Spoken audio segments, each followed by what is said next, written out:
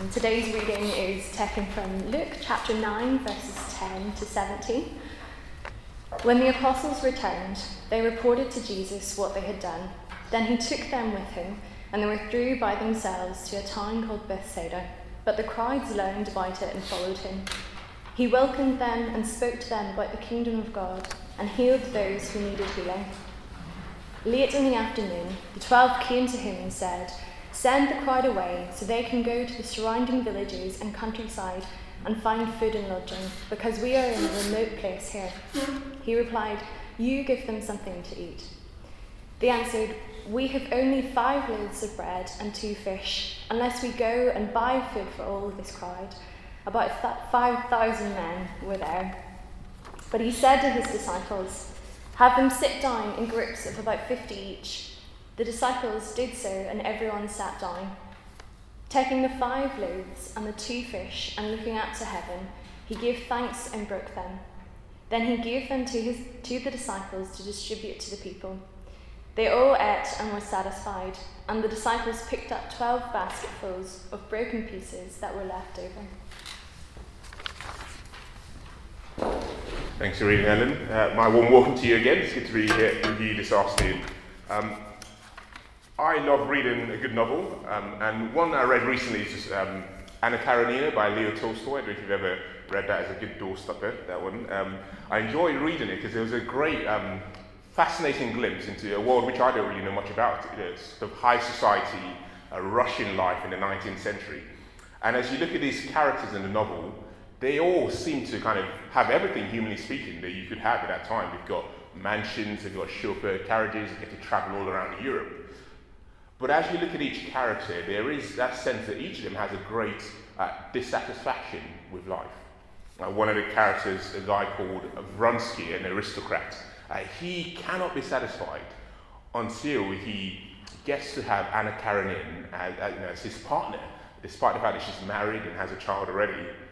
In one place in the novel, he says to her, "I cannot think about you and about myself separately.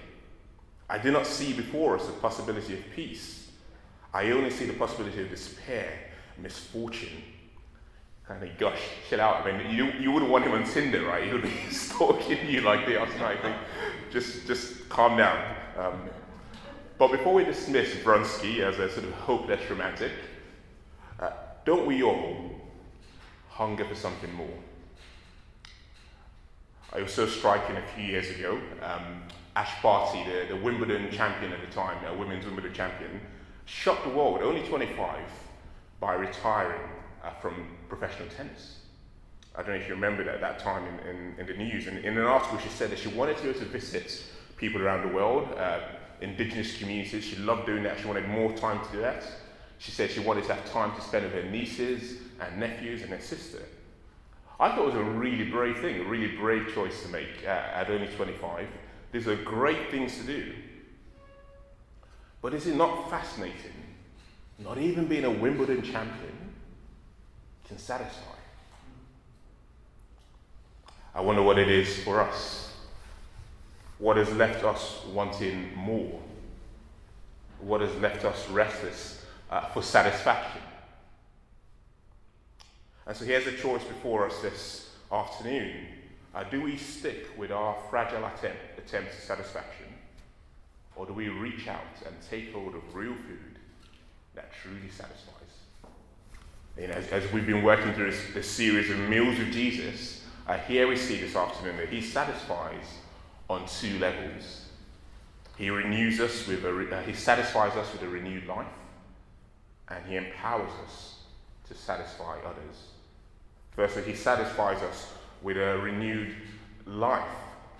Here we are, we're reading about the feeding of the 5,000 on a Tuesday afternoon, the sort of classic Sunday school story. It might be that you get back to your desk later on and a colleague asks you, what did you do for lunch? And you said, "Oh, well, I heard a kid's story." But let's just remind ourselves that the author of this gospel, Luke, he says that he's reporting eyewitness accounts. He places these events, even the miraculous ones, in real space-time history, the 15th year of Emperor Tiberius, when Pilate was the governor of Judea. And so might there be more to this story than just something that makes a nice picture for a colouring in book. Someone once said this, that the miracles of Jesus are acted out parables.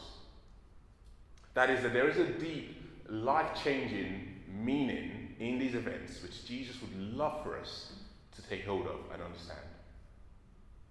I don't know if you saw in that passage how Jesus responds to the crowds. This hungry crowd comes to him. And what's his response? Verse 11, he welcomed them and he spoke to them about the kingdom of God, and he healed those who needed healing. You see, Jesus does not just sort of shoo us away if we come to him hungry and longing for satisfaction. He renews us with his words and his healing. He renews us with his words. So better than silly catchphrases like New Year, New You, Jesus spoke to them about the kingdom of God. In Luke's gospel, the kingdom of God is just a sort of shorthand for saying life restored to God's rule. That is life the way it should be. Jesus wants everyone who comes to him to receive the good news that he restores us to the life that we were made for. I think that's what he wants you and I to know this afternoon. Jesus sees all the wrong places that I have and that you have tried looking for satisfaction. He sees our conscience stained and weighed down with our bad choices. And he speaks to us words of life. He says to us, come, I have paid a price. Come, I can make you clean. Come, I want to satisfy you with the love and the friendship of God. You know, the Bible says this, that if anyone is in Christ, they are a new creation. The old is gone, and the new has come. He renews us with his healing. When I was in my 20s, I could run, I could do loads of exercise and not stretch, and I'll be completely fine. And now that I'm in my mid-30s, I do that and I can't walk straight for days. And I hear that it only gets worse over time. So I guess my dodgy right knee, if I'd been at that picnic with Jesus, I guess my knee would have been straightened up nicely by his healing power. You see what it says in the passage, that he healed all those who needed healing. And many Christians today, including myself, would testify that this miraculous healing power continues today. Jesus still heals people today.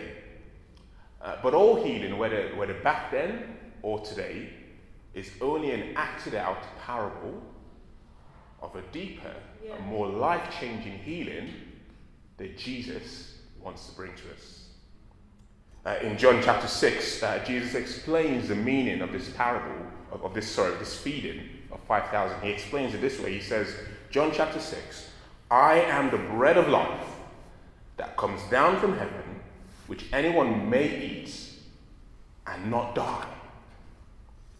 Jesus promises to heal death itself for all who come to him. I mean, what an amazing thought on a Tuesday afternoon.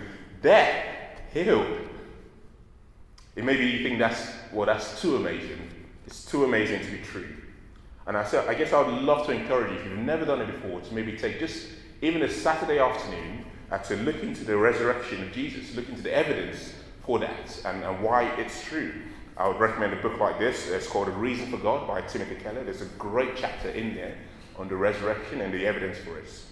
Because Jesus' own resurrection is why he can promise this kind of healing to all of us. Personally, I've found that assurance of life beyond the grave, of life after death, is a truly satisfying way to live now.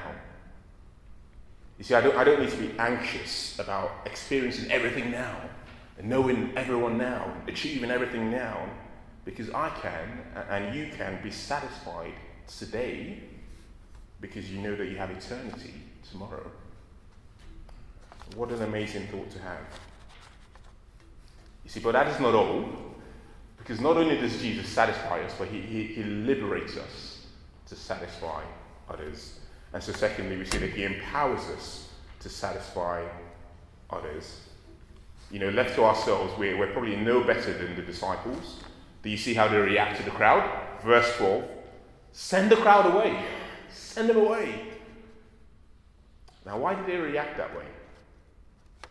Let me explain it this way. The German theologian Dietrich Bonhoeffer says this. It says, human love desires the other person, his company, his answering love, but it does not serve him.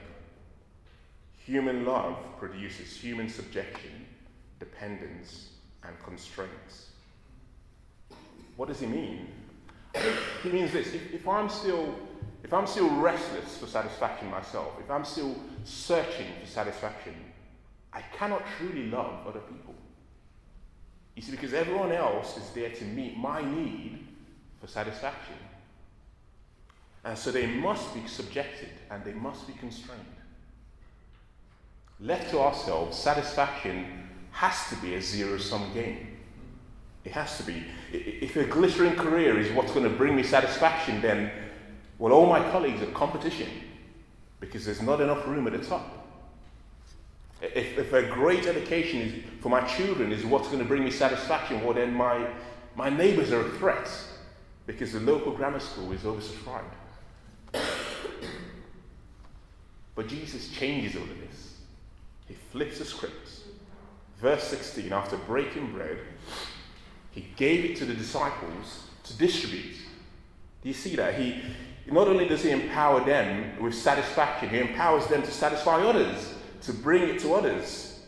And so verse 17, they all ate and were satisfied. How liberating is this? How liberating is satisfaction is not a zero-sum game with Jesus. There is more than enough life in God, overflowing life, for me to be loved and for others to be loved. For me to be forgiven and for others to be forgiven. For me to be granted eternal life and for others to be granted eternal life. And so when I'm satisfied with Jesus, well, real love becomes possible for the first time. Rather than threats, I begin to see opportunities. I get to celebrate my colleagues' giftings because, well, my own worth is secure as a child of God, and so I get to celebrate other people's giftings. I get to show hospitality to my neighbours because, well, I'm so excited to share with them the love and the message of Christ. By his Holy Spirit, Jesus empowers us to play a part in bringing satisfaction to a restless world. In a moment, I'm going to close in prayer. We've come to the end of our time in this talk, but I would just love to give you a minute now just to reflect in silence on how God might have been speaking to you through this. It may be that you felt Jesus saying to you about some area of your life, come to me, come back to me, and let me satisfy you. It might be that you've felt Jesus prompting you to maybe move towards someone, maybe for the first time, with a real love, and to be an agent of satisfaction to others. So a moment now in quiet to reflect for yourselves, and I'll close in prayer. Lord Jesus, we thank you so much that you satisfy us. We thank you that in you is life overflowing. We thank you that you can renew us with satisfaction in this life. And we just give you praise and ask that you do that in our hearts and in our lives today. Help us to receive you, to come to you, and to be with you, and to know satisfaction and walking daily in your love, forgiveness, and life. And we ask you for forgiveness of those areas where we've turned to wrong things, to created things, for the satisfaction that only you can bring. And please would you empower us by your Holy Spirit to go out into the world this day with this message of good news and to be agents of bringing your satisfaction to others. And we pray in Jesus' name.